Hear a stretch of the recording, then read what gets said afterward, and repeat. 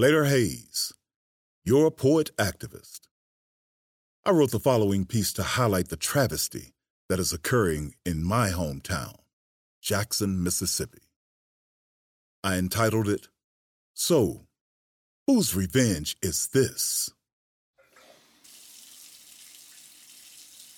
Dipping my finger, I'm desperate to deliver the remnants of you to my cracked lips, my whitened tongue, both created by your absence.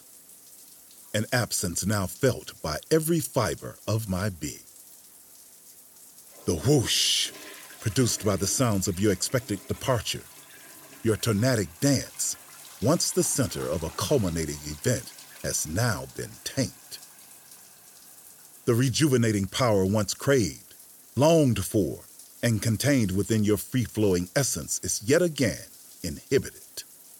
Now, you are but a visitor, your fleeting warmth creating the fear of acid rain. You are untapped, not free to run, held hostage by the hatred of racist greed, the perpetual ineptitude of neighborhood poles.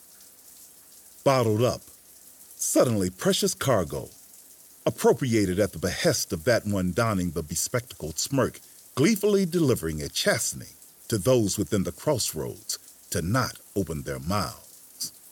Oh, how we miss your presence.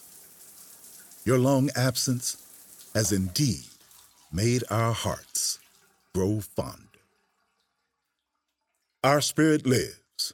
Join me again next time as I bring you more of the spoken word with Slater Hayes. Peace.